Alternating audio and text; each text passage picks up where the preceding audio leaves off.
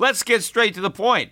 You want to grow your portfolio to deal with the rising cost of inflation, to pay off your debt or your mortgage, pretty much anything standing in the way of you and financial freedom, right? Well, with Yahoo Finance, you can get access to the news, data, and tools that you need in order to help you reach that financial freedom. And when it comes to your financial future, you think you've done it all. You've saved, you've researched, you've invested all that you can. And now you need to take those investments to the next level by using what every financial great uses. Yahoo Finance. For more than 25 years, Yahoo Finance has been the brand behind every great investor. They're the #1 finance destination, producing a holistic look at the financial news cycle, including breaking news, original perspectives, analyst ratings, independent research, customizable charts, and so much more. For comprehensive financial news and analysis, visit the brand behind every great investor, yahoofinance.com, the #1 financial destination. That's yahoofinance.com. Sick of being upsold at gyms? My guy, you're currently a base member? For $90 more, I can upgrade you to our Shred membership. For $130 more, you'll be a Swole member. And for just $300 more, you'll reach Sweat Platinum. At Planet Fitness, you'll get energy without the upsell. Never pushy, always free fitness training and equipment for every workout. It's fitness that fits your budget. Join Planet Fitness for just $1 down and $10 a month. Cancel anytime. Deal ends Friday, May 10th. See Home Club for details. The Peter Schiff Show. Today was a day of damage control for the Federal Reserve. You know, it almost seems like whenever they discuss the possibility of a rate hike, they're really launching a trial balloon because they want to gauge the market's reaction to the possibility of a rate hike. And then I guess if the market kind of shrugs it off or blesses the rate hike the way it did last year nearing December, if the market seems like it's okay with a rate hike, then maybe they'd consider actually implementing one. But before they do it, they want to test the waters. They want to see how the market reacts to that possibility. Now, clearly, the near 400-point decline in the Dow on Friday showed that the market really wasn't very friendly to the possibility of a rate hike, let alone the certainty of one. Just the mere possibility, however remote that possibility may be, really spooked the market. So today, the Federal Reserve had a chance to dial it back. They had 3 Fed presidents speaking today, and not a one of them talked about the possibility of a rate hike. Starting with an 8 a.m. talk this morning by Atlanta Federal Reserve President Dennis Lockhart. Now, Dennis was actually specifically asked about a rate hike and whether he thought, the Fed would move in September, November, December. And he specifically refused to comment. He said, and I'm quoting, "Financial markets seem to be very sensitive to the remarks of Fed speakers at the moment. And so as a result of market sensitivity, he refused to answer the question." Well, why not answer it? I mean, don't you want to prepare the markets for a possible rate hike? If you think you're going to raise rates, why not say it? Well, we don't want to say it because we don't like the way the market is reacting. You better believe if the markets reacted favorably to the possibility of a rate hike, they would have stayed on script. But because of the big sell-off on Friday, and of course where the futures opened up, before Lockhart spoke, the Dow was set to open up down 100 points or more. But once he spoke, all of a sudden, people were thinking, hey, wait a minute, he didn't say anything about the possibility of a rate hike, and he's worried about the market's sensitivity, the market reaction. The only thing he said, which made some people think maybe he's thinking rate hike, is he said that the data over the past few weeks warrants serious discussion of a policy rate increase. Now, the data over the past few weeks has all been bad. So all he said is it warrants discussion of a policy rate increase. But he didn't say that we should be in favor of an increase or against an increase. He just said the data over the past few weeks warrants a discussion. Well, to me, what that means is we should discuss not raising rates because all the data that we've gotten recently is weak. It was the data that we got a couple of months ago that supposedly let Janet Yellen conclude that the case for a rate hike had strengthened. But really, what Lockhart is saying is we need to have a serious discussion about a rate increase. Not that we have to discuss raising interest rates, but maybe we should discuss not raising interest rates. Because if it's based on the data from just the past few weeks, you would be arguing against an increase, right? If he just said we need to discuss an increase, he wouldn't have predicated it with the data over the past few weeks, because that data in and of itself is not friendly to an increase. If you just think we should increase rates, you wouldn't qualify it with the data of the past few weeks. But also, just saying that we're going to have a discussion of a policy rate increase, even if you're discussing increasing it, that's not the same thing as actually increasing it. You see, a discussion to increase rates could lead to no rate hike. It just means that you discussed it, you considered it, you weighed all the possibilities, but it doesn't mean that at the end of the day, you're going to actually do it. So he didn't say that based on the data, we should hike rates. He just said, based on the data, we should have a discussion about raising rates. Well, I'm assuming they've been having discussions about raising rates for the last several years. I mean, what else do they discuss over there? There's not much else the Federal Reserve does. So I'm sure they always discuss raising rates, and I'm sure they're always supposedly serious discussions, yet those discussions have only yielded one rate hike, and that was in December of last year, and so that's it. But I think people still heard the word discussion, rate hike in the same sentence, and so the markets weren't that excited until we got another discussion at about 1 o'clock. But the markets had gone positive. I think they rallied back. They liked the fact that at least Lockhart was worried about the markets and decided not to comment on whether or not there was going to be a rate hike. Because, again, I still don't even think that they were planning a September rate hike. They just want to keep the possibility alive. And, in fact, the Fed governors do discuss the idea that they don't want to create an asset bubble, which, of course, talk about closing the barn door after the horses have left. If they were concerned about asset bubbles, they never would have launched QE1. And in fact, the irony of it is they launched quantitative easing specifically to get asset prices to go up. So the goal was to inflate a bubble. And now they're saying they don't want to do one. Well, they've already got one.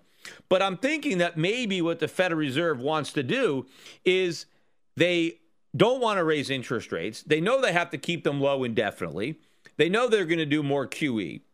But they don't want to say that, because if they actually tell the markets, hey, this is QE infinity, we're never raising rates, they know the markets are going to take off. And they may not want that. They may think we don't want a bubble, even though we've already got one. Maybe they think that what we have now is not a bubble, but they're afraid that we might get a bubble if the markets honestly believe that there's never going to be a rate hike. So what their strategy is to keep the markets in check is to keep talking about the possibility of a rate hike, so the markets never really get the message that they got nothing to worry about. That, this is the forward guidance. It's getting the markets to believe that a rate hike is around the corner, and that will put a damper on the animal spirits of the traders. They're on their toes. They're guarded. You see, when they knew for a while that the Fed wasn't going to raise rates for a long time and it was going to be easy money, then the markets were going up. The only thing that stopped the markets from going up these past year or two is the idea that the party's ending, that the Fed's going to take away the punch bowl. We don't know sure exactly when, but, we started with the taper, or started with the taper talk, then the actual taper, and then we had one rate hike. But the Fed doesn't want to actually deliver all these rate hikes. It doesn't want to actually shrink its balance sheet, because then it will collapse this phony economy that it works so hard to prop up. But it doesn't want the markets to know that, because it doesn't want the bubble to get bigger. So what does it do? It keeps interest rates low so it can prop up the phony economy, but keeps talking about raising them so that the stock market doesn't go out of hand, right? Because they don't want the bubble to get even bigger. But the minute they start talking about raising rates, it's not about just the stock market not going up. It starts to go down. And that's something they really are afraid of. More so than creating a bigger bubble, What really scares them is the air coming out of the bubble we already have. And so when they saw the reaction on Friday, I'm sure these guys got together and they said, okay, we're all talking on Monday, so here's a new script. Forget about talking about rate hike possibilities and start talking about why we got to keep rates low. And that's what happened at 1 o'clock. We got a couple of people that spoke. We got Minneapolis Federal Reserve President Neil Kashkari. He spoke, but the more highly anticipated speech was from Federal Reserve Governor Lyle Brainerd, who apparently is one of the bigger doves on the FOMC.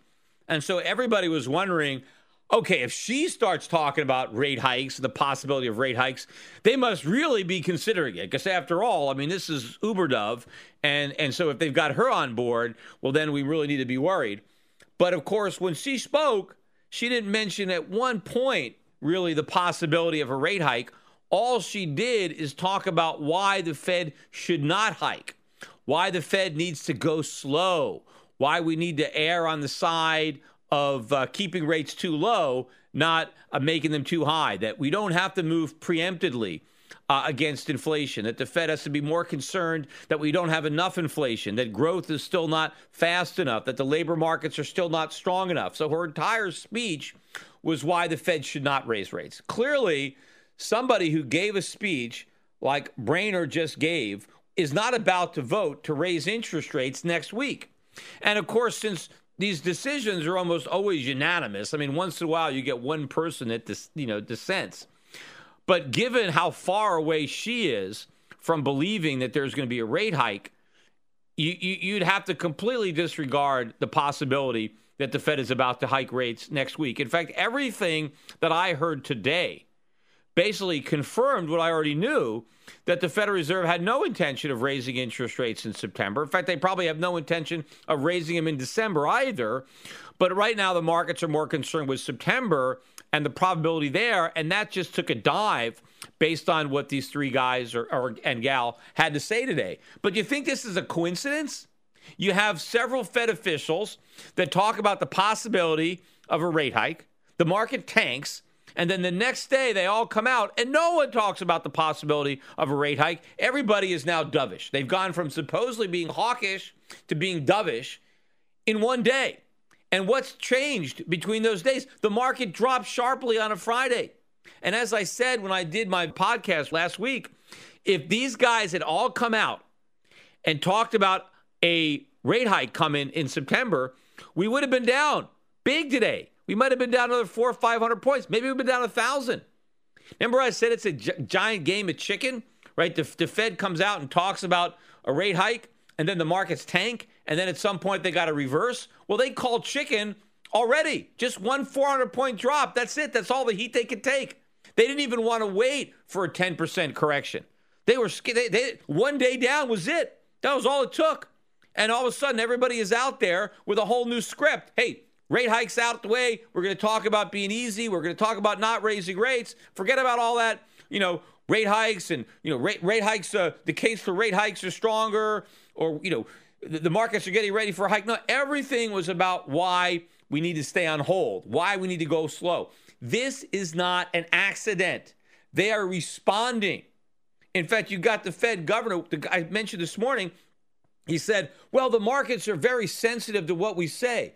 Well, they've always been sensitive. They know that.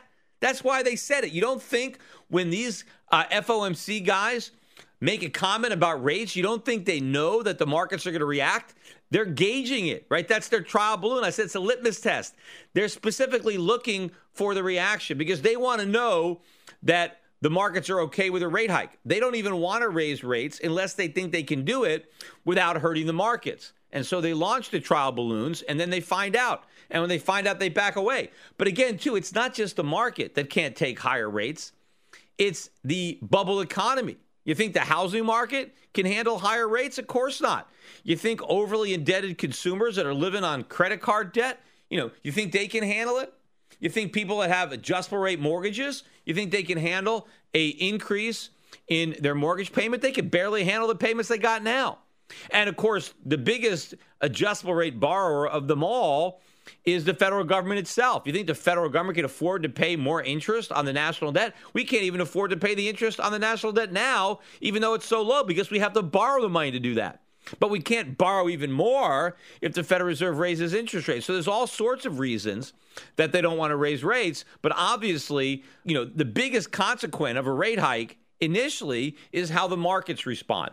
And with Donald Trump rising in the polls, you think they want that, especially with what happened over the weekend with Hillary Clinton and, her collapsing at the September 11th memorial service.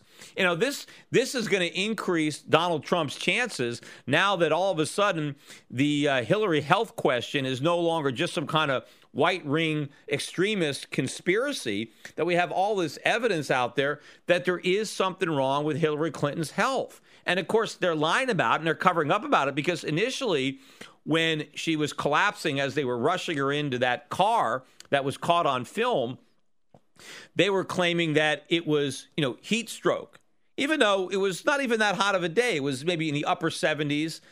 Maybe it got to low 80s, but it wasn't very humid. The humidity collapsed way down. It was a beautiful day, the day that she supposedly, had heat exhaustion. And then they brought her out later in the day. She went back up to Chelsea's apartment. Then she came back down. They caught her on film, and she said, "Oh, I feel great. I feel great." And then today they come out and say, "Oh, she's got pneumonia." I mean, she's got pneumonia. I mean, was it the heat or was it pneumonia? And if it was pneumonia, why didn't they say she had pneumonia originally? And if she had pneumonia, why'd she tell everybody she was feeling great? I mean, I'm going to imagine if you have pneumonia, you don't feel so great. And if she had pneumonia, why didn't the doctor tell her, hey, you got to stay in bed for a few days. You can't go to this fundraiser. You can't go to this 9/11 service. You got to you got to stay in bed. You got this pneumonia. To me, it looks like they keep changing their story. They keep making stuff up. I was read this article about, asking why would she be lying about her health? And my thinking was, well, she lies about everything else. Why should her health be any different? I mean, that's the natural reaction of Clinton, is to lie about something. I mean, why tell the truth when a lie sounds so much better? So that's what they're always trying to do. It's all spin. It's all how to try to create the best possible scenario. Now, I don't know what she might have. And whether she's got some kind of a permanent thing. You go on the internet, you read all this stuff about, maybe she's got Parkinson's disease. I don't know what she's got. But to me, it looks like she's got something that they're covering up. And it seems like it's getting out. And the fact that it's getting out obviously is going to weaken her credibility, and it's going to help Trump. And maybe that's why Trump now he doesn't have to say much. He can just sit back and allow Hillary to self-destruct and allow more and more people to be nervous. That's why, when they asked Donald Trump about Hillary's health, he didn't allege anything about it. He just said, well, I hope she feels better. Hope she gets better. Looking forward to see her on the campaign trail. He didn't start playing into any of the fears or the conspiracy theories that, she's hiding something. All he did is, I wish her well. I hope she gets better. And so I think that means that he knows at this point that, he just can coast in here now, because things are going to go downhill for Hillary Clinton very rapidly as more people start putting two and two together. Although Donald Trump did say some interesting things today on CNBC, very, very accurate things about the Fed and about Janet Yellen and about the political pressure that's been put on her by the Obama administration to keep interest rates down, and how we have a phony economy and how we have a phony market, and how eventually rates are going to go up and the market's going to tank and it's going to be a big problem. All that stuff was dead on, and he said that Janet Yellen ought to be ashamed of herself, and she should. I've called, they're all traitors. All these guys are monitored traitors, are committing treason, as far as I'm concerned. That's what Rick Perry said. Remember when he talked about Ben Bernanke? He said he was treason, to print all this money, all this quantitative easing. It is. These are acts against the United States that are working to undermine the U.S. economy. And the comments that he made were accurate. And he also clarified, I think, without specifically addressing it, because one of the criticisms that I had about Trump, I pointed out, was that Donald Trump said, hey, I like low interest rates. I'm a low interest rate guy, as if, he was blessing the artificially low interest rates. Well, he clarified that. He said, as a real estate investor, he said, I love low interest rates, which is true. He's making a lot of money. These low interest rates help you if you're a real estate investor, and they help you if you're a debtor. And we all know that, Donald Trump is the king of debt, right? He proclaims himself the king of debt. Well, inflation benefits debtors. I mean, inflation is really a transfer of wealth from creditors to debtors. The biggest debtors in the world are governments, particularly the U.S. government.